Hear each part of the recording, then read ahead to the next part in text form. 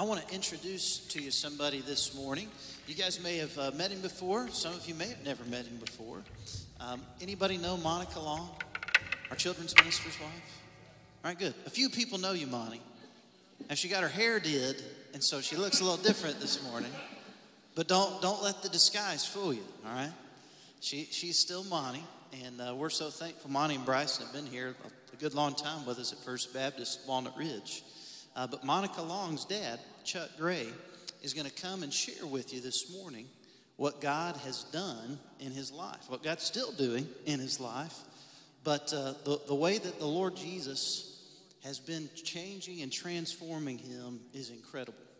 And so I want you guys, if you would, to welcome Chuck Gray as he comes. He's nervous, but the Lord's going to use him this morning and speak through him. So would you guys welcome Chuck Gray as he shares with us this morning.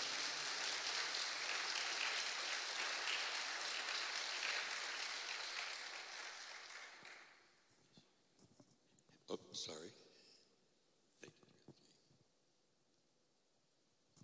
Hello, everyone. As he said, my name is Chuck Gray, and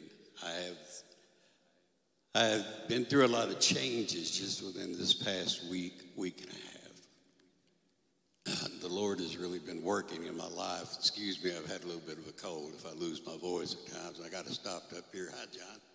How are you and Lisa? The only way I know how to do this, and I'm going to try to read you something. I was going to grab my reading glasses. I might have to borrow John's back there because we're the same age. I'm telling you how old we are. I've been so worried about, I've prayed so hard for the past week about what I was going to say, how I was going to go about this testimony that I'm about to give to you. And Brother Jake sent me a text yesterday, and it really comforted me quite a lot. But I'm still, as he said, I've never been in front of the church. Here I am, nearly 62 years old, and I've ignored God most of my life, most all of my life. Even though he was working hard, and I'll show you, or I will tell you here in a minute how I know this. What I'm doing today, giving my testimony, in Matthew 10:19-20, it says, "But when they deliver you up, do not worry about how or what you should speak, for it will be given to you in that hour what you should speak, for it is not you who speak, but the Spirit of your Father who speaks in you." That helped me quite a lot. You know, I'm going to do my best to say what I have to say, and I'm going to tell some terrible stuff on myself because I feel that that's what God wants me to do in order for you to realize how I know, how I've accepted the fact, finally, that Jesus is alive, that there is a God, there is a Savior. So I'm going to start back in the darkest time of my life, back when I thought I wanted to be a country music star. You know, I released a couple of records that were going up the charts. I thought this is the greatest thing in the world. I was on the radio things. A lot of you that might remember that, like I said, this has been years ago. This is not recent. It's been many years ago. So I formed a band, and we began to travel. I played 6 nights a week in bars, nightclubs and bars, the most sinful places you could ever be in. All just surrounded by sin, 6 nights a week. And on my night off, which was on a Monday, yes, God forgive me, but I did play music in a bar on a Sunday nights. Every Sunday I was in a bar. I wasn't in church where I should have been. And I'm not proud of my past. I'm not proud at all, because when I first started out, I kept myself pretty clean. You know, the rest of the guys were doing their thing, and they would always make sure whenever they got off the bus that they laid me out some drugs, you know, and Chuck, there, we've laid you out of some drugs. Man, we'll do that. We'll have a great show. It'll make you feel great. I don't need that. You guys, that's not what I'm here for. And I figured out after a while why they were laying those drugs out for me. They knew I wasn't going to do those drugs after so long. They would end up splitting them between themselves because it was already laid out. Hey, we'll split that. Chuck's not going to do it. He's already off the bus. I had no desire. Well, I have sadly been through 3 marriages in my life. I went through some really hard times. Life got pretty hard on me when I was playing music, and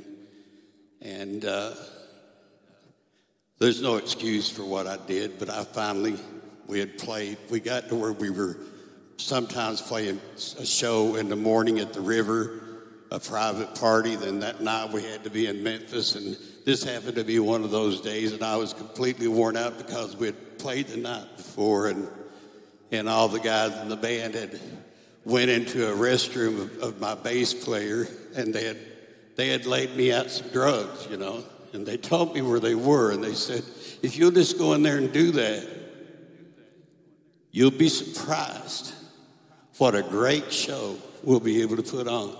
You'll really be surprised at how good this will be. We will be fabulous in Memphis. We'll probably get a record deal. You know, I was like I said, I was so tired. There is no excuse for it, but I did. I went ahead and I did those drugs. And I was given a false sense of security through the drugs. I was given what they call a high, as a lot of you know. I continued to do drugs. I continued to drink alcohol. I began drinking alcohol. The longer I played music, the worse it got. I made sure when I booked our shows, the guys would always tell me to be sure that you make sure that they include our drinks. You know, whenever you book our show along with our pay, so that we could have free drinks. So I'd always be sure that I did that. Most of them drank beer, but you know what? I started drinking that good stuff. I started drinking that Crown and 7, that Crown Royal, man, because in my mind, the more I was drinking, the more money I was making, right? Crazy. Plumb ridiculous how my mind got twisted while I was out there. Every night, I would sit in my truck before I got out, or the bus. If I played local, I was in my truck. We played over, I might have told you already that we played over 5 states. But if I was closer to home, I would sit in my truck before I went into play. And yes, my granddaughter's sitting there hearing all this, and you need to listen. I would sit in my truck and I would place, I don't know why. I don't have a clue why it had to be 10. But I would put 5 blue Valium, 10 blue Valium, and a blue Valium is 10 milligrams each. I would place them in my left front shirt pocket before I went into play. It had to be 10. I don't know why. I have no clue still today why. I usually played from 9 to 1. Played a 4-hour night, either 9 to 1, or if I played over in Paragould, I played from 11 to 4 a.m. So let's just say, I'm just going to say for a 4-hour period. Now this is 6 nights a week I was doing this. I got to where I feel an urge to tell. I wasn't going to tell this part of it, but I'm going to go ahead and tell you how I know how much I was drinking. How God showed me one night how much I was drinking and what all I was doing. One night my bass player came to me, and we had these big scoops that had handles and wheels, big bottoms, big speakers, where we could get a lot of bottom out of those speakers, and people could really hear them. And we stood those up every night, and we put the SP2s, the other speakers, up on top of them. We played this way all the time. But this one particular night, the bass player came up to me and he said, "Chuck," he said, "how about laying those scoops down on their side tonight? And how about setting the SP2s on top of the scoops while they're on their side to see if we can get a little bit different sound?" I said, "That'd be fine. If that's what you want to try, we'll try that." So he did, and I was the only one, as I said, the other guys drank beer, but I was the only one drinking out of a glass. The waitress and the barmaid, let's just say they were both close friends of mine. Another sin that I must confess. I did things that I shouldn't have done. I went through many relationships that were ungodly. And without God, it's not going to, it just shouldn't be. It's a sin. It's a flat out sin. I did this. But they both were, and they knew about each other. Like I said, this was a whole world of sin that I was living in, terrible sin. I would be on a stage singing, and the waitress would walk by and look at me, and I would shake my head, "Yeah, time for another one." Well, the glasses were like this tall, so big around.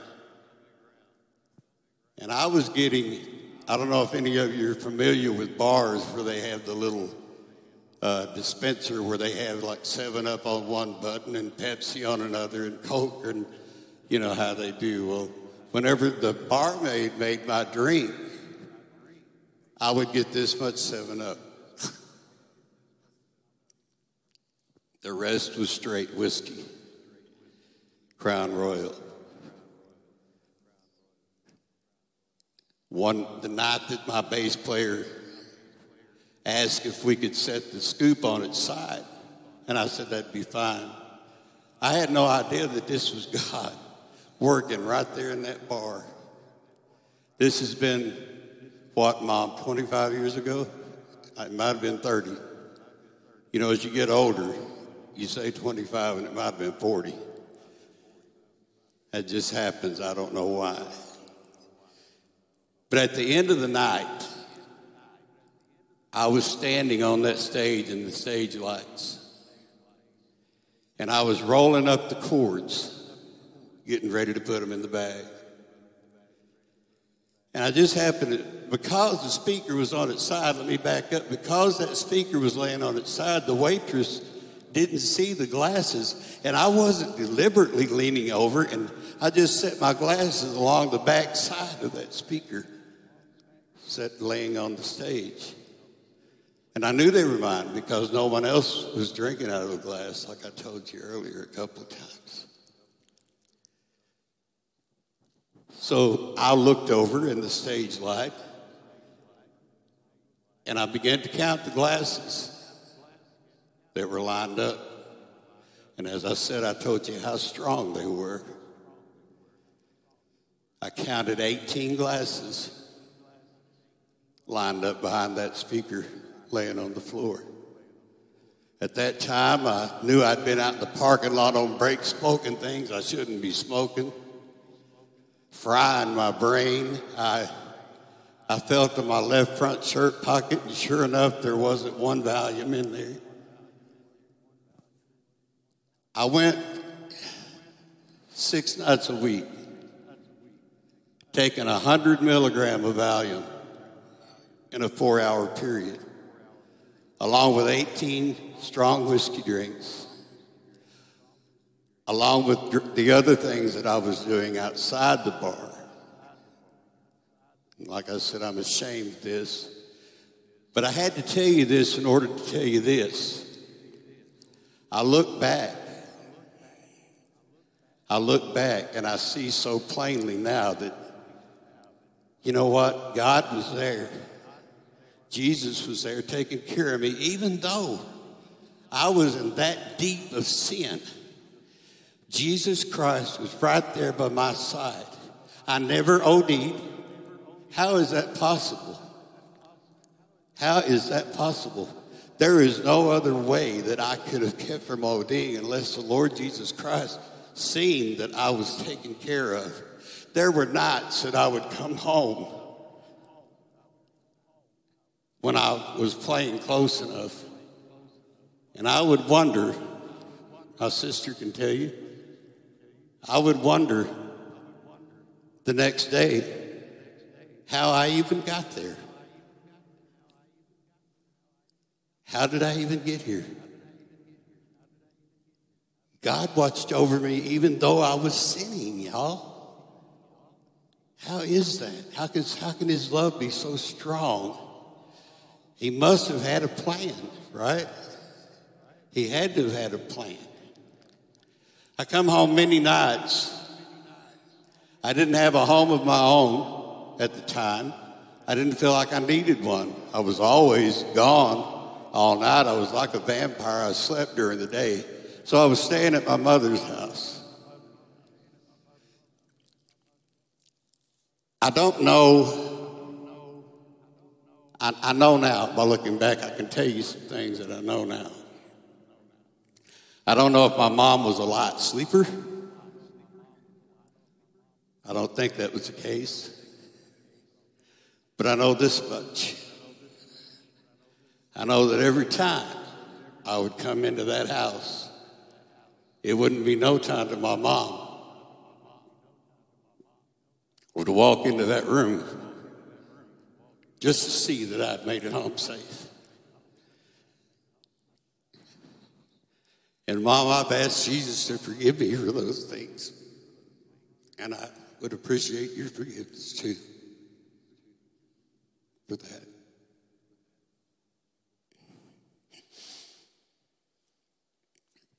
Time went by. And I didn't know how to pray, or at least I felt like I didn't. I never prayed to God.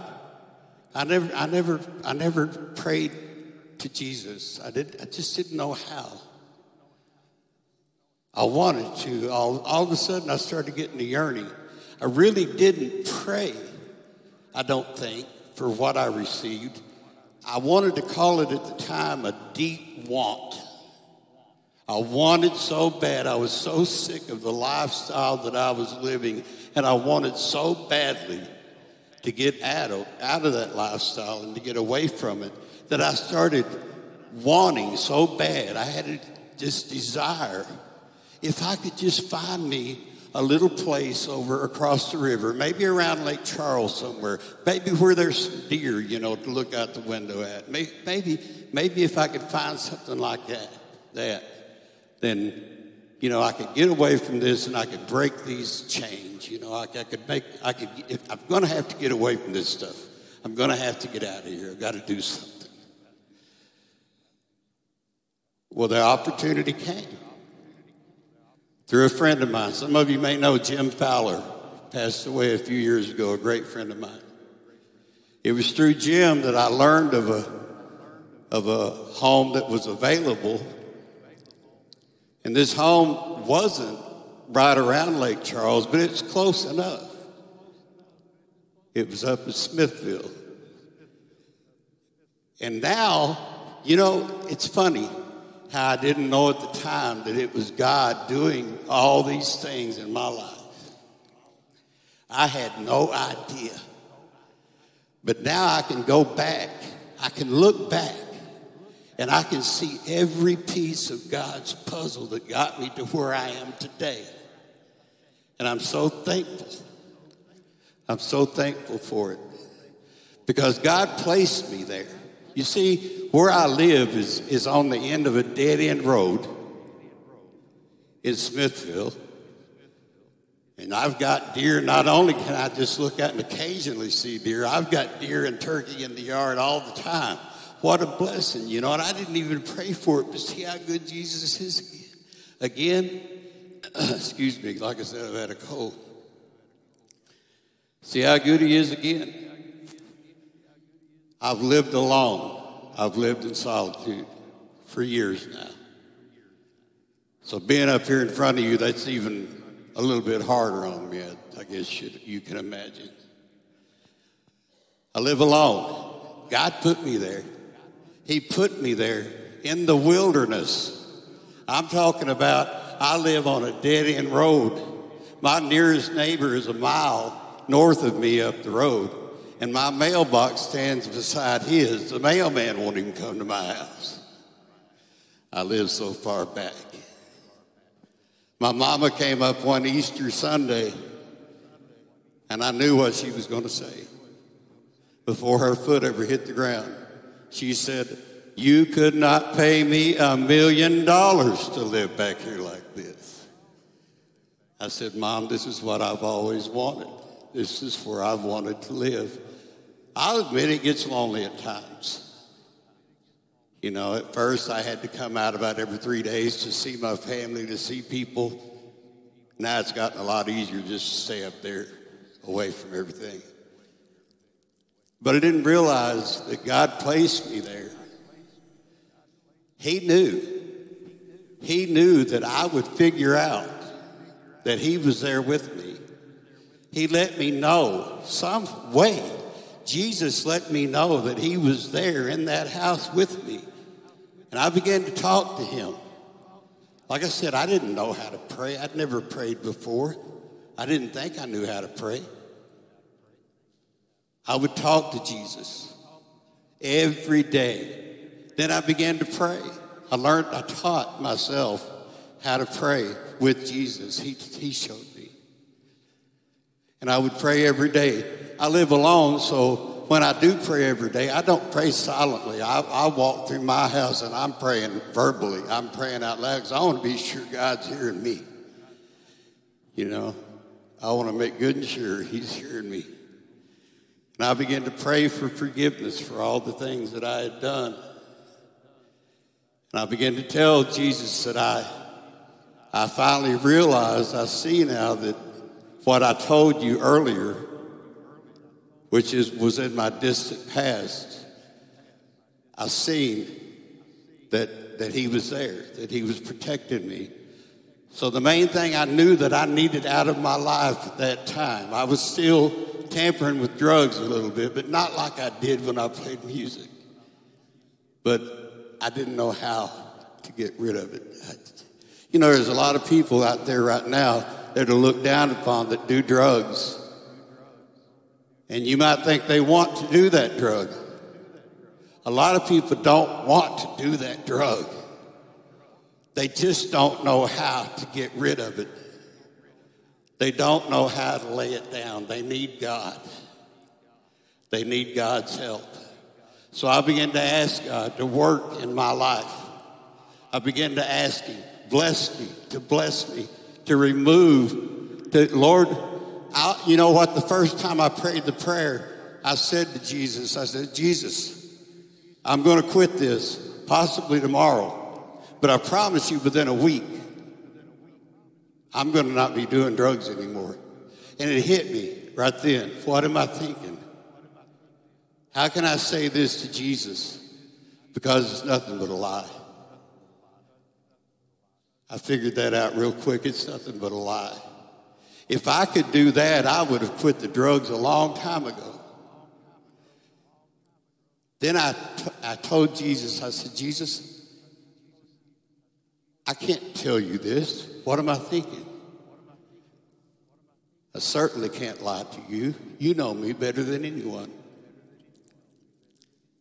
Getting a dry mouth. Don't them preachers have people bring them a glass of water once in a while? That's okay. I'll get me a sip up there in a minute. But But I began to, I prayed that God would deliver me from the drugs. And, of course, the next day I continued on with my doings, but I prayed again. And I'd pray again the next day. And I'd pray again. And one day I went to my drugs. I went to grab my bag where I kept it. And my hand got about that close from my bag, and I just stopped. Something stopped me. All of a sudden, I had no desire. After years of use, all the desire to do that drug had left my body. And it shocked me. I'm like, what's going on? This is crazy. I just thought, okay, maybe later today. And of course it crossed my mind several times, but I never did it. Next day was the same thing. I'm still not giving Jesus credit, y'all. I still don't realize what's happened. I just know I have no desire for the drugs anymore. This went on, and I told myself, if I can make it 30 days, I'm going to hang on to this. And if I can make it 30 days without any desire, I'm getting rid of this. I'm going to get rid of it. It finally dawned on me. It finally hit me. It was Jesus. It was Jesus that removed that desire from my life. He not only removed it, y'all. He not only took the desire to do drugs from my life.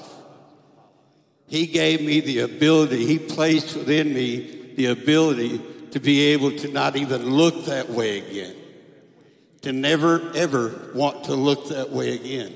I have no desire and I never will. God took that from my life. Let me tell you something. I didn't go to an earthly counselor. I went to the counselor. I went to the counselor, and he delivered me from that. He took it completely out of my life, and I'm so thankful to God that happened. I still tampered with alcohol a little bit, not like I did in bars, but occasionally. I knew that was wrong too. I felt condemned when I did that. So, same process. Both times, God delivered me. And I don't even look that way. It could be all around me. I have no desire. God removed all desire. He did that. I couldn't do it myself. I would have done it long before.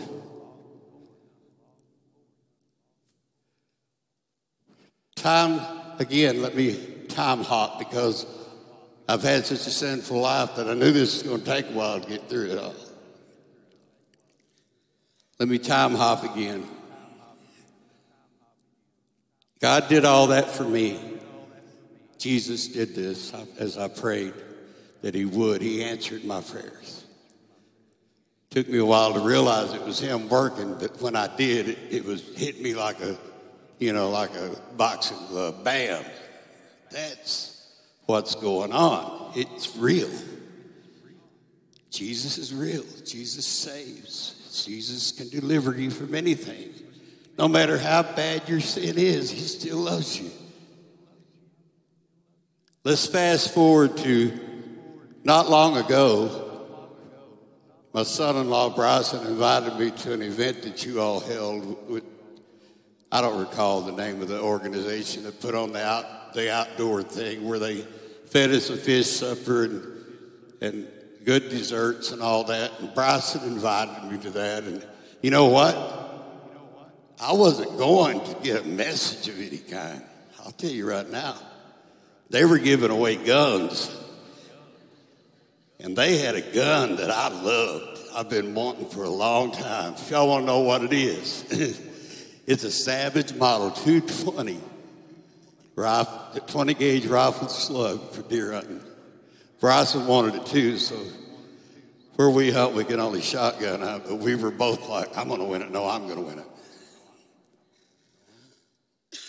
Excuse me. They gave us a card to fill out, your email, your name, address, everything about you on this card. And they kept stressing the importance throughout our meal as we fellowship.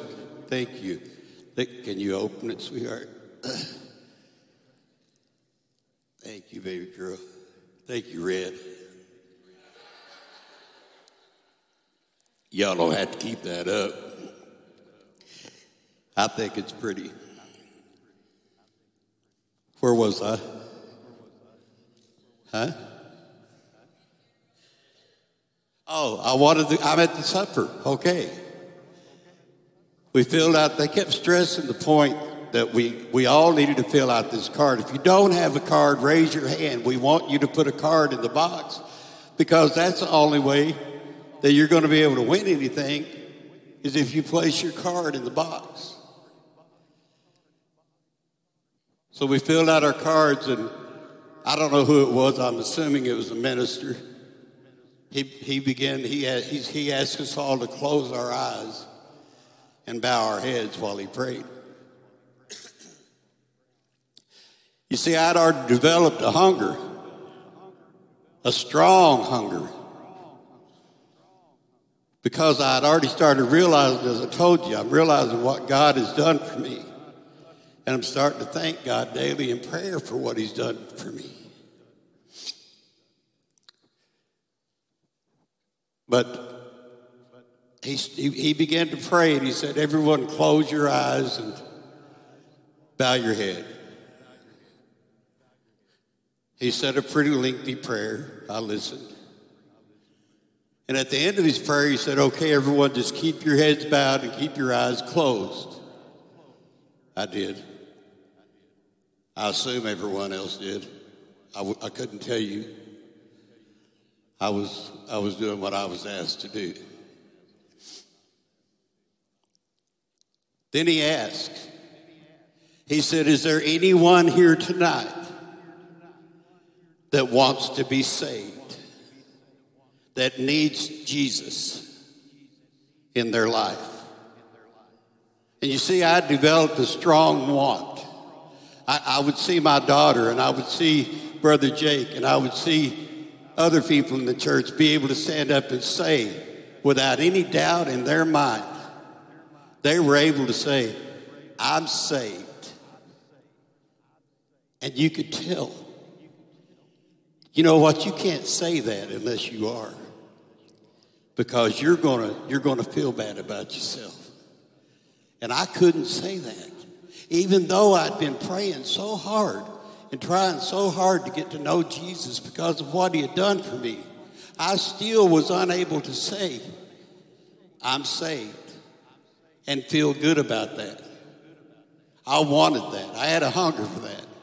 So when he asked everyone to keep your eyes closed, heads bowed, he asked if there's anyone in here who needs Jesus, who needs saved. My hand immediately went up. I wasn't a bit ashamed. I had a hunger. I had a hunger in my soul. I wanted to know that I was saved. I held my hand up. He said, okay, that's a few. That's good. Y'all can open your eyes now. So we all opened our eyes, and they come around and gathered up. Okay, first, there was some deer at the top of this card. And he said, you know, if you held your hand up, if you're one of the people who held your hand up, circle the deer at the top of the card.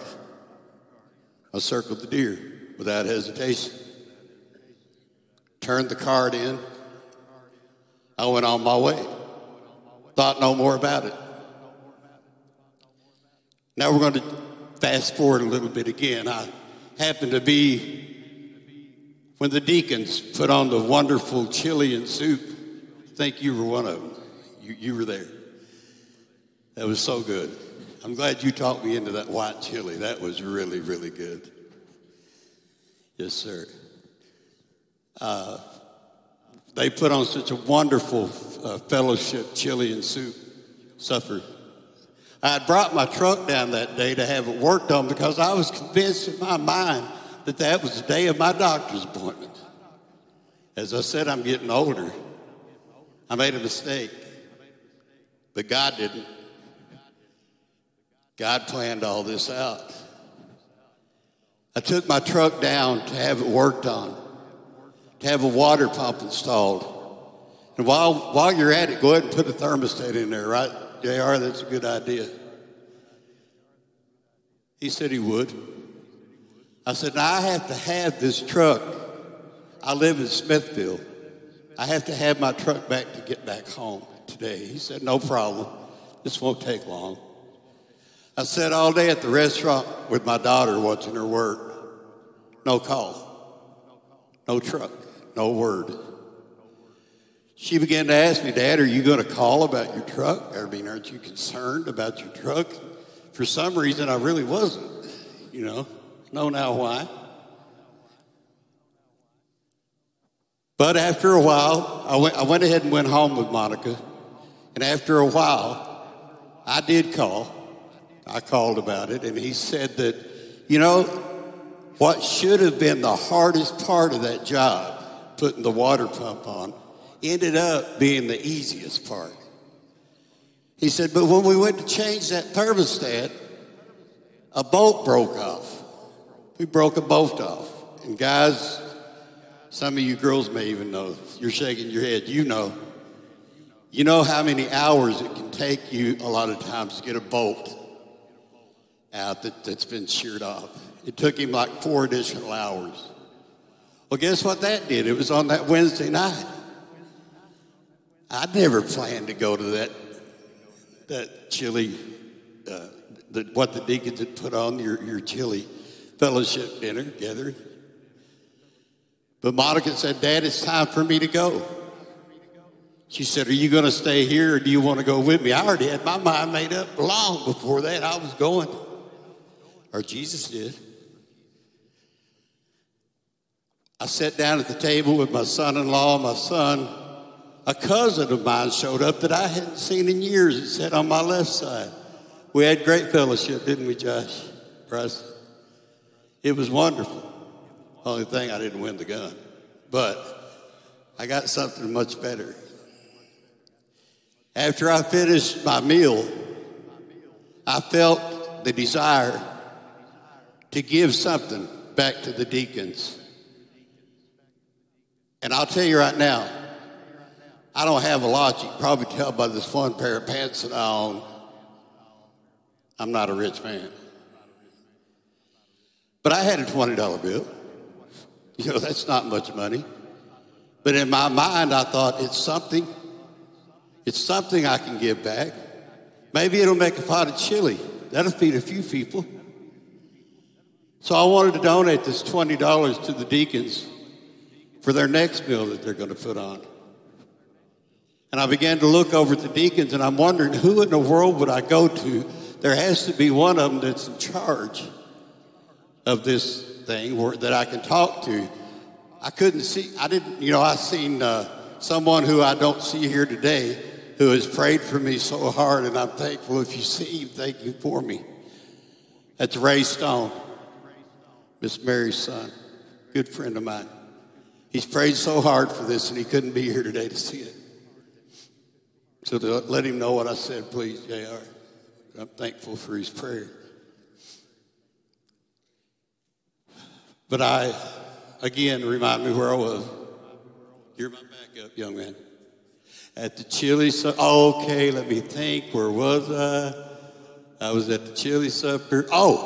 And I was looking for that main deacon so I could donate that $20, which, like I said, is not a lot of money. But, y'all, there's a lot of times I don't have $20 in my pocket. But that's okay. It was worth it to me. I felt it. I know why now. I know why. I looked to my right, and there stood Brother Jake standing there. I said, well, golly, I'll just go to him. He'll know who to give this to.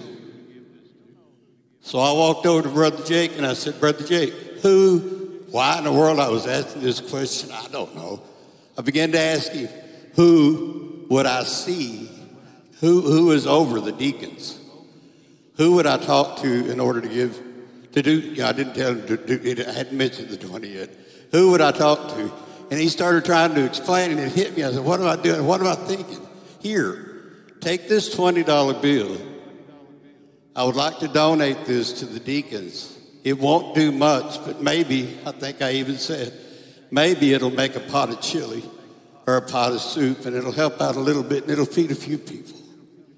At that time, Brother Jake said to me, Chuck, when will you be back in town? Folks, it's been years since I've come to town 2 days in a row. But because I got confused on the day that I had set up an appointment to have my truck worked on and my doctor's appointment, I said to Brother Jake, well, I'll be back tomorrow. He said, do you think you'd like to, would you be able to, for me to sit down and read a couple of short scriptures to you and just have a short conversation, you know, like they'll all do to get you? And it worked. I didn't care at that point. Like I said, I'm hungry, y'all. I was hungry. I would have told him yes if he'd have said they were going to be long. He just didn't know that at that time. So the next day, I'll admit, when I went home, it left my mind. I never thought about it all the next morning. I went to my doctor's appointment, and just as I was leaving my doctor's appointment, I got a text from Brother Jake. And it said, Chuck, I'm so sorry. I got tied up this morning. I got very busy, in other words, with somebody, something that was going on. And he said, are you still in town? And I said, yes, I'm still in town, Brother Jake. I just left my doctor's appointment and I'm heading for my mom's restaurant. He said, would it be okay if I come over there and talk to you? I'm almost there, y'all. He said, would it be okay if I come over there and talk to you, meet you at your mom's restaurant? I said, it'd be more than okay. Yes, please do. He came over. He came in carrying his Bible. Of course, we did the typical chit-chat you do before you get into your conversation. I'm not sure just who did start the conversation, but I know I jumped up there pretty quick and turned around to him, and I began to tell him everything, basically everything I've told y'all here today. He read me the scriptures, and I could still see his finger going along below him as he read them. He wanted to be sure I was seeing them.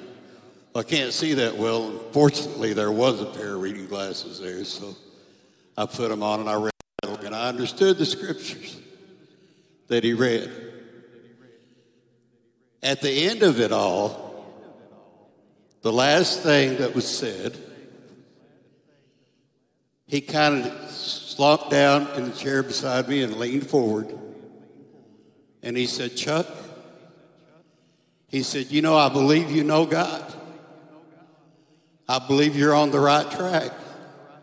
But he said, you say you want to be able to say and know and feel, you want to know that you're saved. You want to be able to say that. And I said, yes, I do. That's my desire. And he told me something that day that I would have never thought of on my own. That's why we need other people. He said to me, maybe you're at a point. I think you're okay, like I said earlier. I believe you know God. But he said, maybe, just maybe, you're at a point that you need to go to God, go to Jesus and ask him. Jesus is where you go to get saved because Jesus is the only way to the Father, through Jesus. When you go to Jesus, ask Jesus, what would you have me do now? What would you have me do now? Just ask him. I'd never thought of that. I'd never even imagined that. I went on home. I'm I'm thankful for that day, by the way, because it did change my life. I went on home, and about 10 o'clock that night, the urge to pray hit me so hard. I know y'all have felt it if you're sitting in this room. Thank God I'm beginning to feel it now. It's the most wonderful thing in the world. The urge to pray hit me hard. I wanted to pray harder than I had ever prayed in my entire life. I felt Jesus right there with me. I wanted to pray so bad. I began to pray and I realized, hold on, wait a minute. The TV's on. That's distracting me. I don't want any distractions. I want this to be my prayer. This is going to be the prayer of my life, for my life. I hit the mute button. The house got silent. I bowed my head. I closed my eyes. I raised my hands right there on my couch in my living room. And I started praying to God. And I prayed. And I said, Jesus, Lord Jesus, I come to you. And I could picture myself knelt down at his feet with my eyes closed. That's where I felt like I was. And I said, I come to you. I come to you, Lord, with an empty heart. I come to you because I want to know, Lord, that I've been saved. Lord Jesus, today, right now, in this second, in this moment, Lord, I turn away from all darkness. And I come to your light. Lord Jesus, I need you in my life. I need you. I need to know that I have been saved. I want to be able to stand up and say, I've been saved. And I wanted to be able to say it without feeling like I really wasn't. That's what I wanted. I wanted it. God gave that to me that night. Right there in my living room, I know I was saved by God. I didn't know I was saved right after I said those words, which I was. I had no clue, but it come to my mind what Brother Jake had said to me earlier that day. And I said, Lord Jesus, what is left undone? What would you have me do, Lord? What would you have me do? And you guys, all my life, I have heard people talk about God spoke to me. I never knew what they were talking about. But I'm going to tell you right now, without any doubt in my mind, the Lord Jesus Christ said 4 words to me. He might as well have written them down. It was so vividly clear when he said this to me. He said 4 words. He said, go and be baptized. That's what he said. The word baptism had not been in my mind, had not been said around me I could not tell you the last time I even heard the word baptism. So I know it's not something I tried to convince myself I've manifested this. This came out of my head. This can't be, and God would reassure me, you have my answer. You have my answer. I felt so, it weighed down heavy on my heart. I knew that I had to be obedient to the Lord Jesus Christ because he had just saved me, and now he had convicted me, or he had put this on me so heavy that's what he wanted. That was my next move.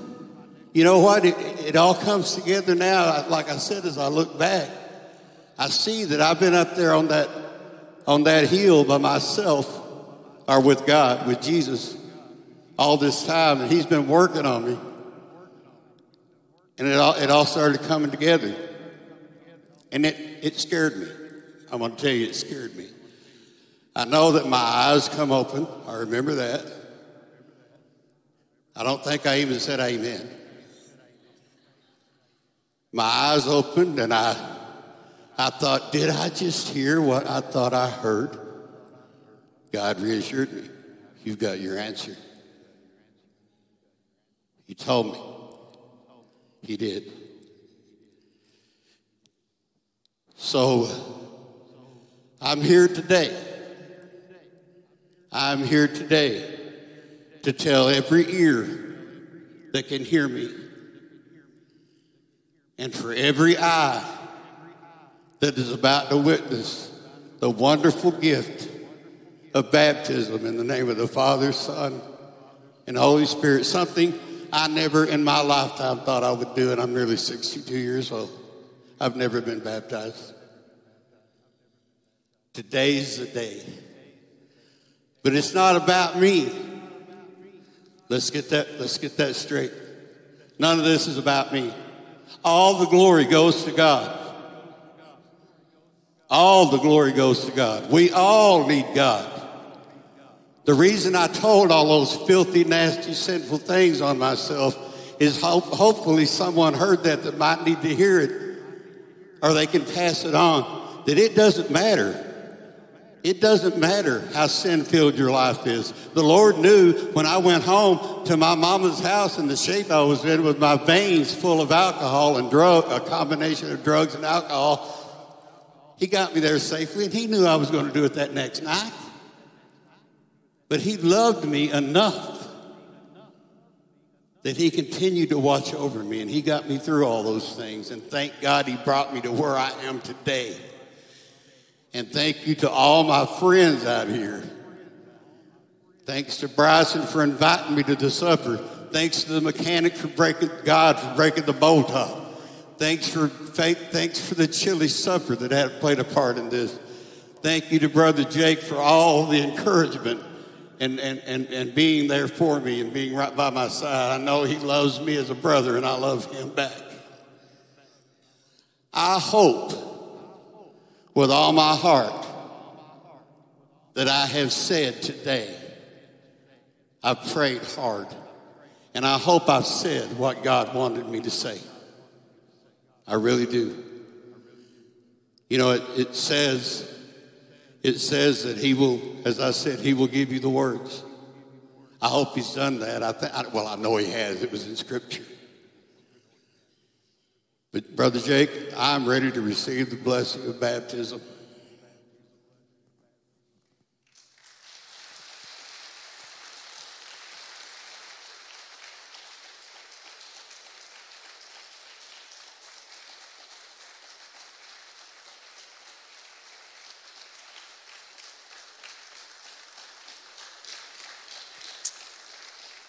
Amen.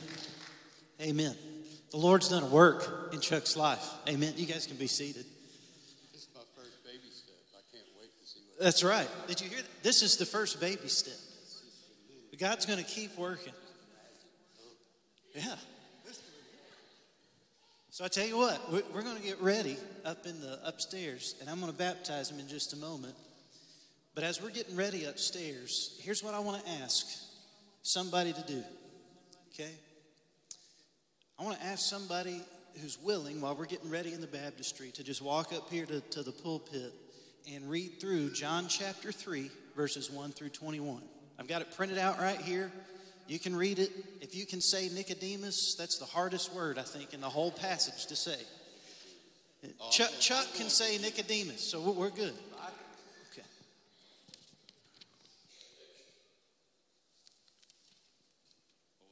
Yes, sir.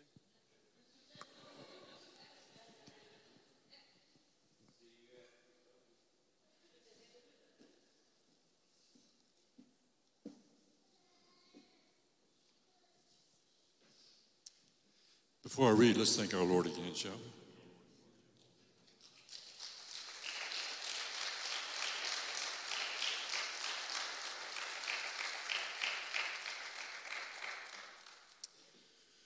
This is John 3, 1 through 21. Now there was a man of the Pharisees named Nicodemus, a ruler of the Jews. This man came to Jesus by night and said to him, Rabbi, we know that you are a teacher come from God, for no one can do these things that you do unless God is with him. Jesus answered and said unto him, Most assuredly I say to you, unless one is born again, he cannot see the kingdom of God. Nicodemus said to him, How can a man be born when he is old? Can he enter a second time into his mother's womb and be born? Jesus answered, Most assuredly I say to you, unless one is born of water and the Spirit, he cannot enter the kingdom of God. That which is born of flesh is flesh, and that which is born of the Spirit is spirit. Do not marvel at what I said to you. You must be born again. The wind blows where it wishes, and you hear the sound of it, but cannot tell where it comes from or where it goes. So is everyone who is born of the Spirit. Nicodemus answered and said unto him, How can these things be? Jesus answered and said to him, Are you the teacher of Israel, and do not know these things? Most assuredly I say to you, we speak what we know and testify what we have seen. You do not receive our witness. If I have told you earthly things and you do not believe, how will you believe if I tell you heavenly things? No one has ascended to heaven but he who came down from heaven, that is, the Son of Man, who is in heaven. And as Moses lifted up the serpent in the wilderness, even so must the Son of Man be lifted up, that whoever believes in him should not perish but have eternal life. For God so loved the world that he gave his only begotten Son, that whosoever believes in him should not perish but have everlasting life. For God did not send his Son into the world to condemn the world, but that the world through him might be saved. He who believes in him is not condemned, but he who does not believe is condemned already, because he has not believed in the name of the only begotten Son of God. And this is the condemnation, that the light has come into the world, and men love darkness rather than light, because their deeds were evil. For everyone practicing evil hates the light and does not come to the light, lest his deeds should be exposed.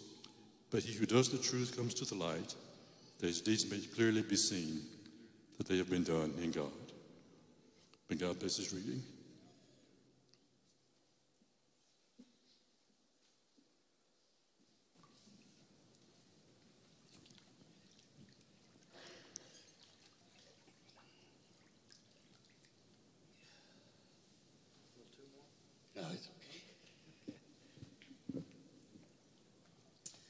Amen. You guys have heard Chuck's testimony. We praise God that he's come to know Jesus Christ as his Lord and Savior. Chuck, do you believe that Jesus Christ died on the cross for your sins, was buried, and rose again? Absolutely. Amen. Chuck, have you named Jesus the Lord of your life? I have. Amen. Chuck, because you believe that Jesus Christ died on the cross for your sins and rose again, and because you have named him Lord of your life, I baptize you, my brother, in the name of the Father, the Son, and the Holy Spirit. You're buried with him in baptism and raised to walk in a new life. Oh. Hallelujah. Amen. Thank you, Jesus. And Father God, we pray that you would continue to be with Chuck. God, we thank you that he's taken this step of obedience, following you. And Lord Jesus, we pray that you would continue to do a great work in his life and through his life. May more people come to know Jesus as a result of him sharing his testimony today and as a result of the way that he will follow you in the future. It's in the name of your Son, Jesus, that we pray. And everybody said, Amen.